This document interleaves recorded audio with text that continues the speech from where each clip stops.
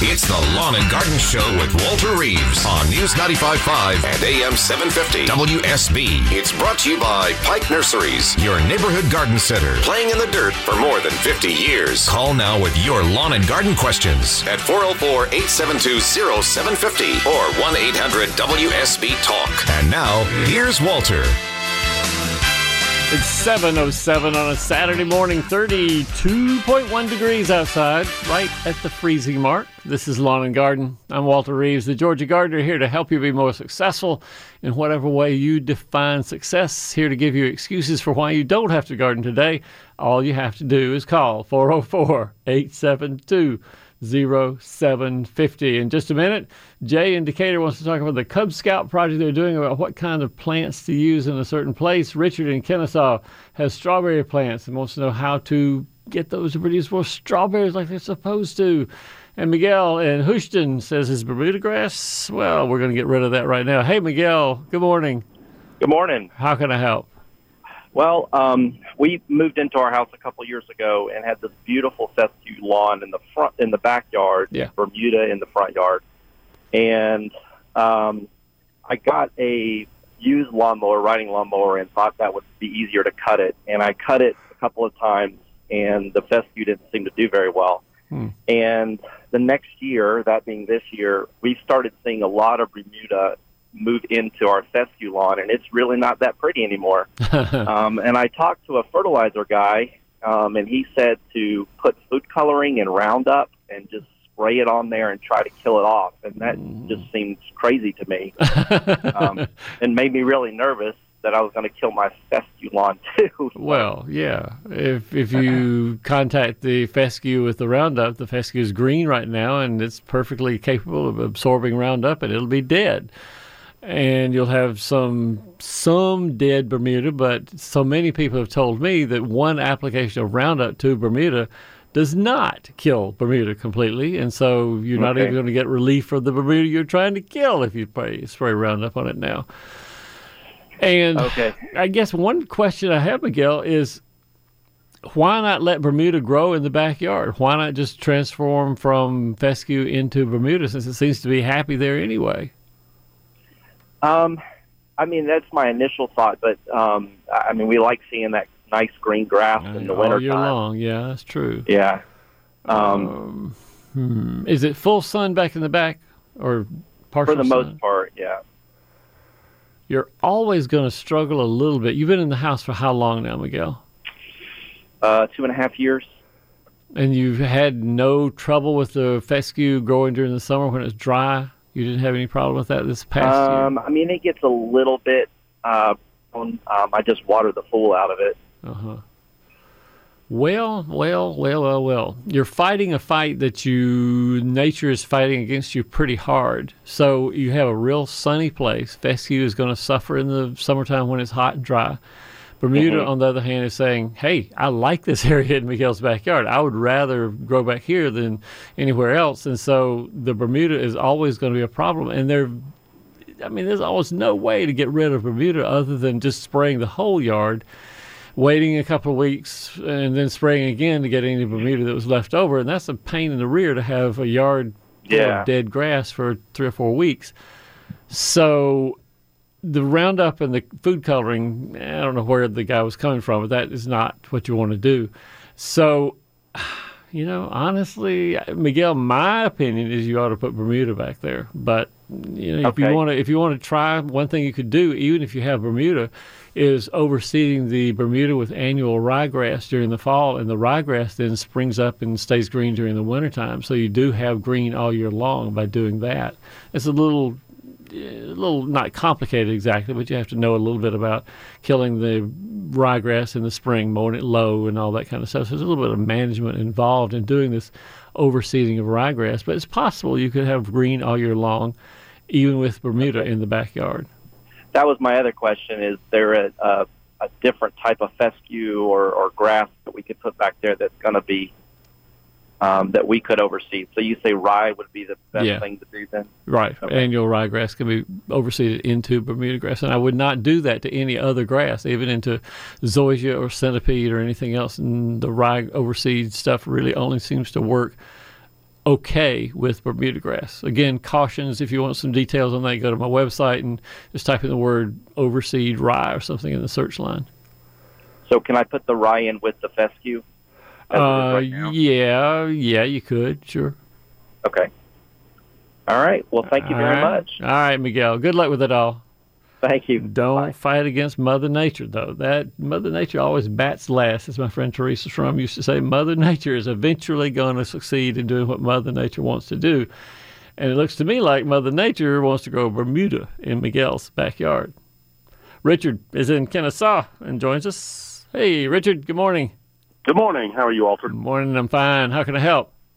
Well, last spring I took on the job of putting a strawberry patch in, if you will. Yeah. With Pike's class, amended the soil, put a little drip irrigation system in. The plants did very well, but I got very little fruit. Huh. And didn't know if there was something. I fertilized initially when I planted the plants, but probably didn't do much after that. Okay. I can't remember. I think it's determinate or indeterminate. It's the ones that's supposed to bear fruit kind of all summer long. Yeah, good.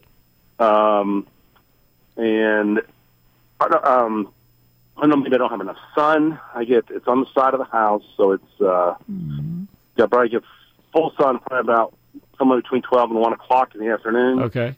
And then so it's all hot, the heat of the day sun.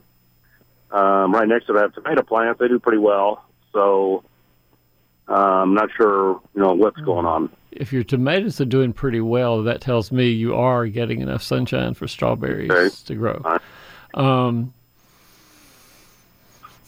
Fertilizing might be of use in here somewhere, and it's about time to think about fertilizing strawberries anyway, because they grow nicely in cool weather. They don't mind having a little bit of cold weather on them. So I think it's worth an occasional, like a weekly inspection of the strawberries. When you see little bitty daughter plants, you'll see these little bitty sprouts coming out from the mother plants you planted last year.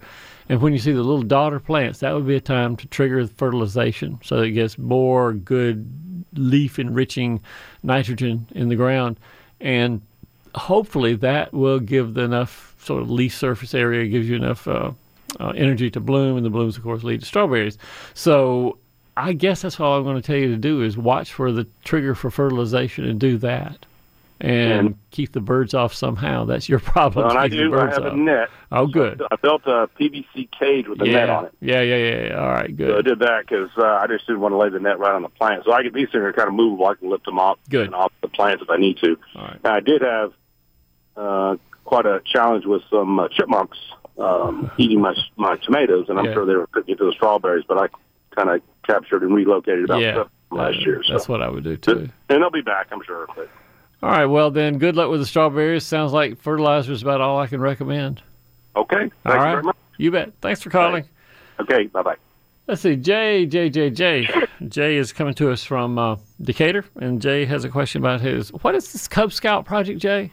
Yes, sir, Cub Scout project in North Decatur. Yeah. So anyhow, what we're doing is we're doing an experiment to test.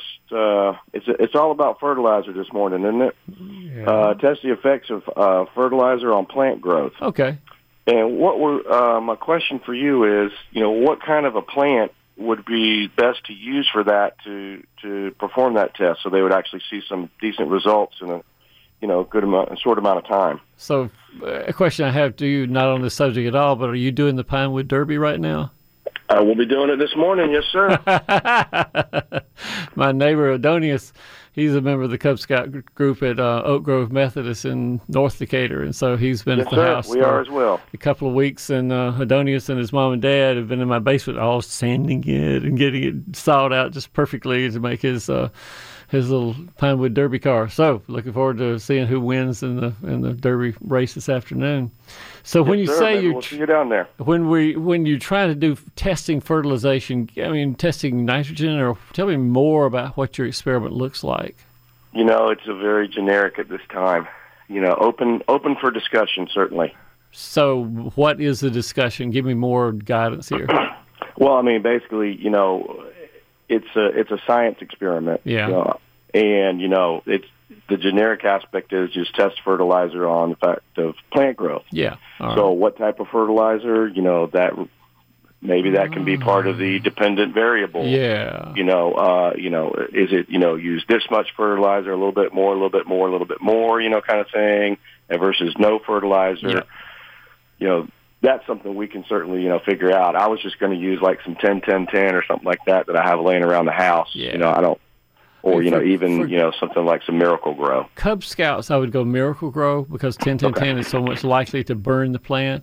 As far as plants themselves go, get some radish seeds. They're the easiest to grow. They're fast, and you can see immediately whether there's any effect of the fertilizer on them.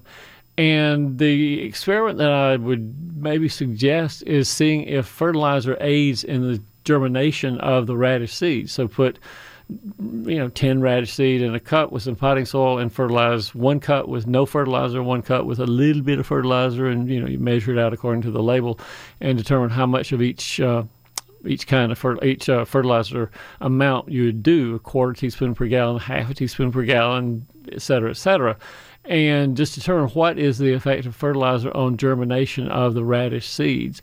And then maybe take some that you had germinated with a determined amount of fertilizer and see what's the effect of fertilizer ongoing. 5 weeks from now, what does it look like? 10 weeks from now, how long are the leaves? And do a little bit of experimentation that way. Seems like might be useful. And again, for Cub Scouts, you don't need to get complicated. We're just trying to get them to understand the effect of fertilizer on plants. One particular aspect of the plant is germination, so we'll see if the fertilizer does that. Good luck with your Pinewood Derby car. We'll see you soon, Jay. Thanks for calling. It's 7:18. We'll be back after this. This is Scott Slade, host of Atlanta's Morning News on News 95.5 at AM 750 WSB. We'll be covering breaking news, Kirk Mellish weather, and traffic red alerts through the weekend. And the Southeast's largest news team is here for you first thing Monday morning when you head back to work. News 95.5 at AM 750 WSB. Now back to Walter Reeves, the lawn and garden advice you need. Sound of the river, you stop and you hold everything. And a quick weather update brought to you by Ackerman Security. Today, the high goes up into the very, very low 50s, high 40s, perhaps 49 degrees. Tomorrow, the high up to 50 degrees. Overnight, the lows in the low 30s, so around freezing time. And today, it's 32.3 degrees right now. Your full weekend forecast comes up in 10 minutes on News 95.5 and AM 750 WSB. Tim joins us. Hey, Tim, morning.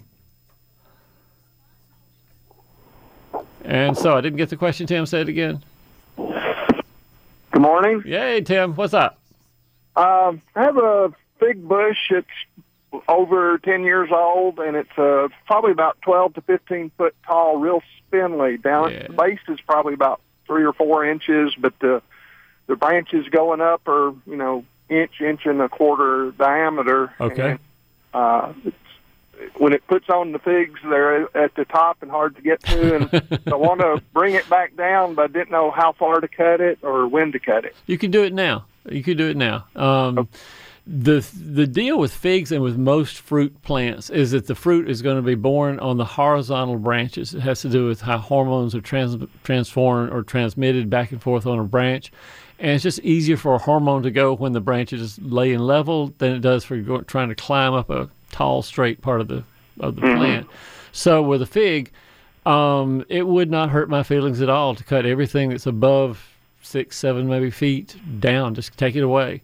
Okay. I'm hopeful you're going to have still some horizontal branches left if you do cut down that much, right? I think there's a few. Not a whole lot, but there will be a few. And again, it's kind of a rebuilding year because I know it needs to get reshaped. It's been pruned for a lot of years. So if you do get figs, I think that's great, and you probably will get figs. I even think with this pruning. But when are you going to do it? I think right now is a fine time to do it. Just try to emphasize more horizontal limbs. That's what you want on a fig. And if you can do that, then one day, real soon, you may go out there and say, man, look at the figs on this bush. We are doing awesome. So, let's do the pruning this afternoon, this weekend. We'll get it done. Thanks for calling, Tim. We got, in the next half hour, Wes in Tiger, Georgia, wants to know advice on a vine to put on his fence. And we'll get to Wes in just a minute. Right now, our phone number is 404-872-0750. We'll be back after news. It ain't what they call rock and roll. It's It's the Lawn and Garden Show with Walter Reeves on News 95.5 and AM 750 WSB. It's brought to you by Pike Nurseries, your neighborhood garden center, playing in the dirt for more than 50 years. Call now with your lawn and garden questions at 404-872-0750 or 1-800-WSB-TALK. And now, here's Walter. It's 7:35 on a Saturday morning. It's 32 and a half degrees outside. This is Lawn and Garden. I'm Walter Reeves, the Georgia gardener, here to help you be more successful doing whatever you want to do in your landscape. If you need to know what to do and when to do and how to do it, 404-872-0750. Wes is out in Tiger, Georgia, and joins us on Lawn and Garden. Hey, Wes, good morning. Good morning, Walter. I have a question. It's a pretty tough one, but over the years, you've always come through. I'm managing property for deer, trying to attract them, not repel them. Okay. And I built a property boundary fence, mostly to keep poachers off of it. And I would like to grow a vine on that. And I don't care what it looks like, how thorny it is, if it can stay evergreen, that's great. I have it's backed off from the property line about 3 foot. I can walk it, keep it from spreading if I need to. Don't care if it grows thorns, briars, and if deer eat it, that's a plus. And is it in sun or shade, or what's the environment? Okay, it's in a North Hollow in Rabun County. It gets 3/4 of a day sun, 3/4, a good bit of sun. I mean, it sounds to me like nature is going to provide here, because nature looks for things like this fence, and I'm thinking honeysuckle is probably going to grow there whether you like it or not. I hadn't thought of honeysuckle. That'd be great. Briars, the various brambles, the wild blackberries that grow in the woods would probably grow nicely on this fence, and covered up, make it green, and thorns would keep the poachers away, and the deer eat a little bit of blackberries here and there, so they might eat a little bit of that. But I'm not sure that I'm going to tell you to go spend money on a particular vine. This fence is long, and so there's really no need to spend $200 or $300 on vines when it's going to happen anyway, no matter what you do. Then the honeysuckle seems to me the first thing that's going to do it. I'm not recommending that everybody go out and plant honeysuckle. I'm just saying it's the most common thing to grow up a fence in the woods. Well, I hadn't really thought of that. I do have honeysuckle in some of where I pile brush under power lines. Yeah. And listened to your advice over the years, and I throw some, I actually fertilize those brush piles so the honeysuckle will bloom. But, yeah, that's probably as good as anything. Yeah, and we've been talking about working with and against Mother Nature today. In this case, even though honeysuckle is a non-native invasive plant, in this case, honeysuckle is what's going to grow there, and you've got it all around anyway. I think that's where we go, honeysuckle. Yeah, that'll work. Thank you, Walter. All right, Wes. Good luck. Jack joins us. Jack's out in Dawsonville, or I should say in Dawsonville. Hey, Jack. Good morning. Good morning, Walter. How are you? I'm all right. What's going on? Good. About 26 years ago, I put in some blueberry bushes at my last house that grew to be about, I want to say 5 to 6 feet tall and maybe about as round, and produced a lot of blueberries. When we moved, we put some new blueberry bushes in, and I'm not sure the brand. Yeah. But these are about 3 foot, or about probably 2 feet tall, and all they are is really good bird feeders. The bird seems to get all of the blueberries before we do, and I'm trying to get some direction on what's a good blueberry bush to put in. What are you going to do to keep the birds away? Nothing. Then why are we putting a blueberry bush in there when the birds are going to eat all of your blueberries? We want to produce more blueberries than the birds can eat. Good luck with that.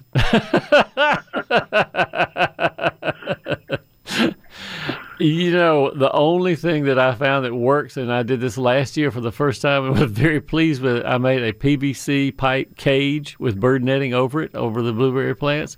Okay. Couldn't get in, got the blueberries off of it. We were eating little handfuls of blueberries even in the fall, when the birds, by right, should have gotten every one of them off of it months earlier. But they have the same timing we do. They know when they're ripe. Oh, they got better timing than you do, because they get there before you do in the morning, and everyone that looks like it's going to be ripe during the day, they'll eat. And then you come out and say, oh, man, what are all these sour blueberries that I've got on my blueberry bush? That's it. If you want some recommendations of ones to plant with the caveat that you need to protect them with the PVC and the bird netting, I used to pronounce this Ochlockonee, but a guy said, no, that's really Ochlockonee. So the Ochlockonee blueberry is one that's really prolific and makes nice, big, good-sized blueberries. So Ochlockonee is one to look for. To be truthful, the better way to get these, rather than going to a nursery, the local little garden center there in Dawsonville, is to go online, or you can go to my website, just type blueberry in. It has a list of the good ones that are out there. There's Ochlockonee, there's Triumph, there's that new one that Scott just introduced last year, whose name I can't remember, but there's 2 or 3 very new University of Georgia improved, superior varieties of blueberry.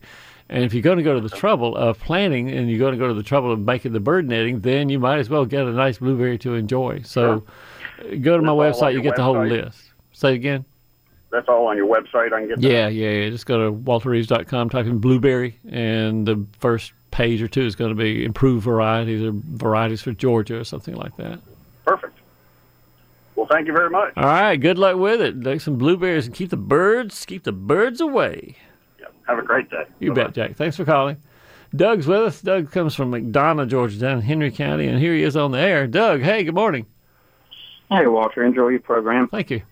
I have a couple of pine islands in my yard, and I try to keep it neat. I try to keep the pine cones up. But I've got these onion sprouts coming up everywhere, and I like it. In the past, I would get on my knees and go around and just pull them up, but my knees aren't what they used to be. Yeah.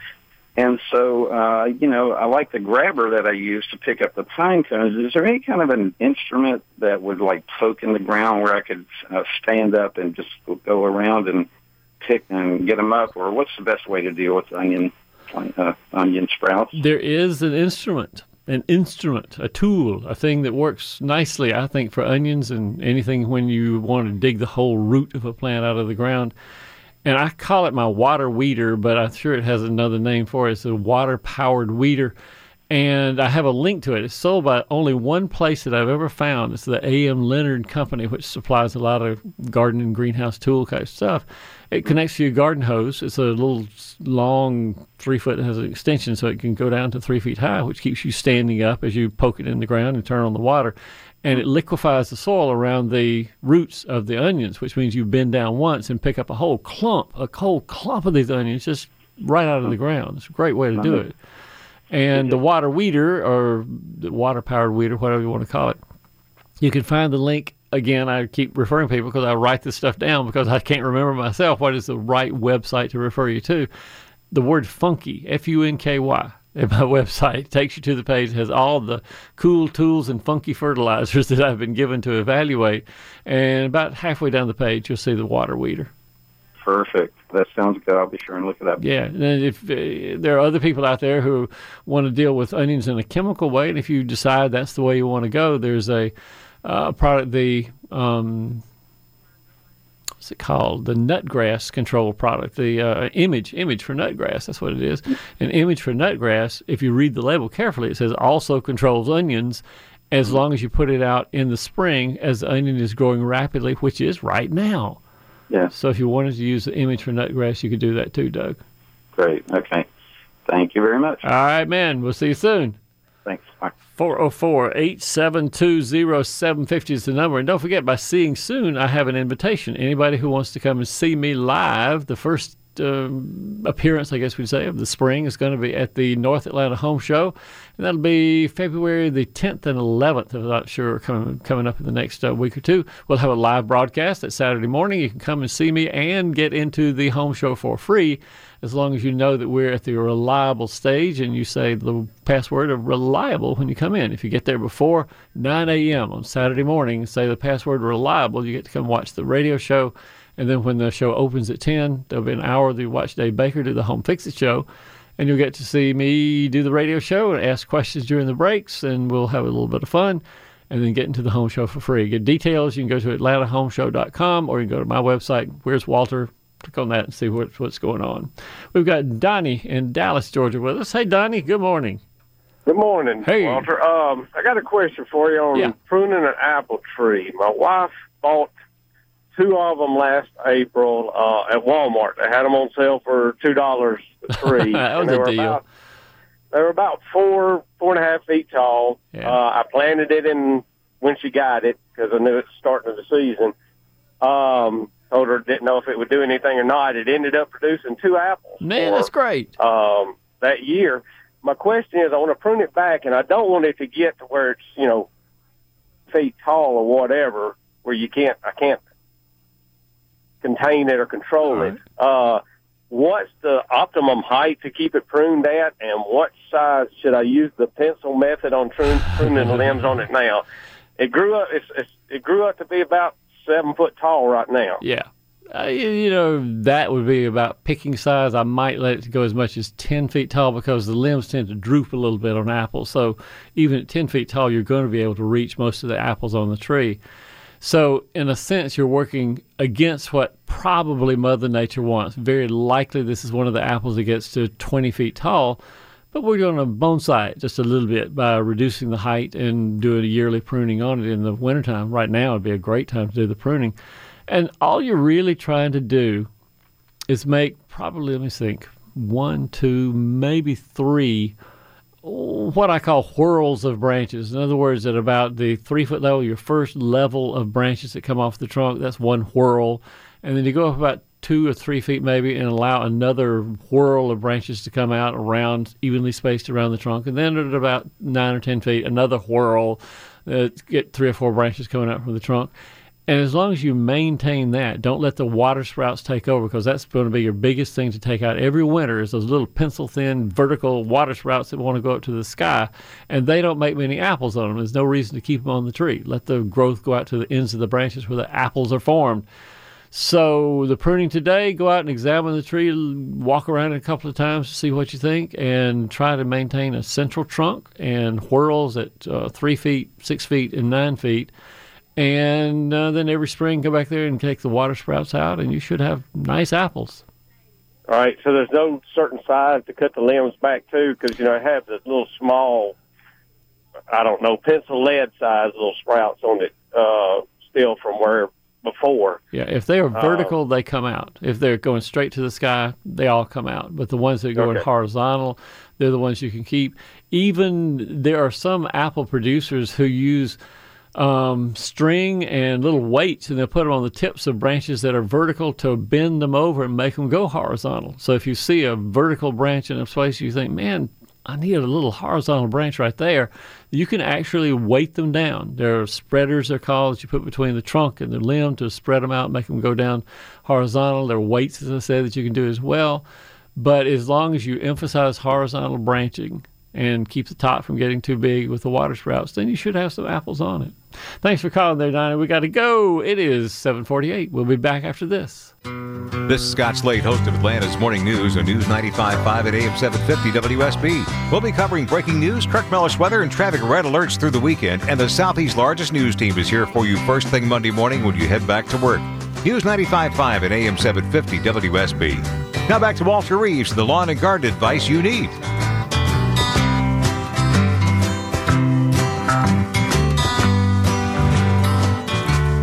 Quick weather update brought to you by Ackerman Security. Today, the high goes up to 50. Tomorrow, the high goes up to 49. Not much change between Saturday and Sunday.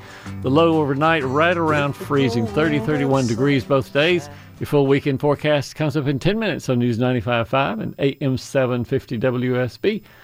Scott's up in Winder and joins us on Lawn and Garden. Hey, Scott, good morning. Good morning, Walt.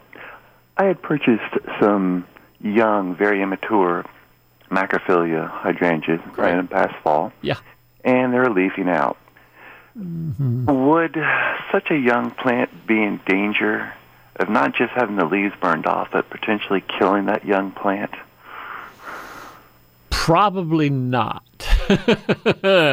I'm hedging my bets just a little bit here, Scott. Thinking to myself that my hydrangeas have the little bitty green buds on them too, and mine though are 20 years old, I guess now, and so I'm not worried that they're going to be frozen to death. I am worried that if we got a real cold snap of down into the low teens, those leaves are coming they'll be frozen right off. So I guess my answer is I don't think the young ones will be harmed any more than the mature ones would. But if there's any going to be harmed, it would be the young ones. So maybe some cardboard boxes you can take out and put over the top of the hydrangeas would not be a bad thing to store up for anticipated little bit of cold weather. So realistically, between now and April, I really need to protect these things during the cold nights. During the real cold nights. Now down to 25 degrees, no big deal at all. But if it gets down into the 19 to 15, somewhere in there, then Scott needs to be out doing something to protect those little tender babies. That's music to my ears. Thank you, Paul. And the good thing is, these are little plants, Scott, so it's not like you have to get great big cardboard boxes. These are only, medium size. You can get boxes from the liquor store pretty easily to put over the top. Sounds like a plan. Thanks, Walt. All right. Thanks for calling, man. By the way, 404-872-0750 is the number, and I will go ahead and preempt the question that many people have called, and we've answered them off the air, and we'll answer it right now. Is it time to put out a pre-emergent? The answer is no. We wait for the pre-emergent until around the last week of February or first week or two in March, maybe, because that's when the ground temperature and the air temperature will be consistently warming up. Right now in late January, we're certainly going to have some cold weather that will kill anything that germinates more than it should right now. And so wherever you are, if you have a pre-emergent on your hands, don't put it out until I think the last part of February or the early part of March. You'll be better off that way. It's 7:58. We'll be back to more Lawn and Garden after news. You fall alone.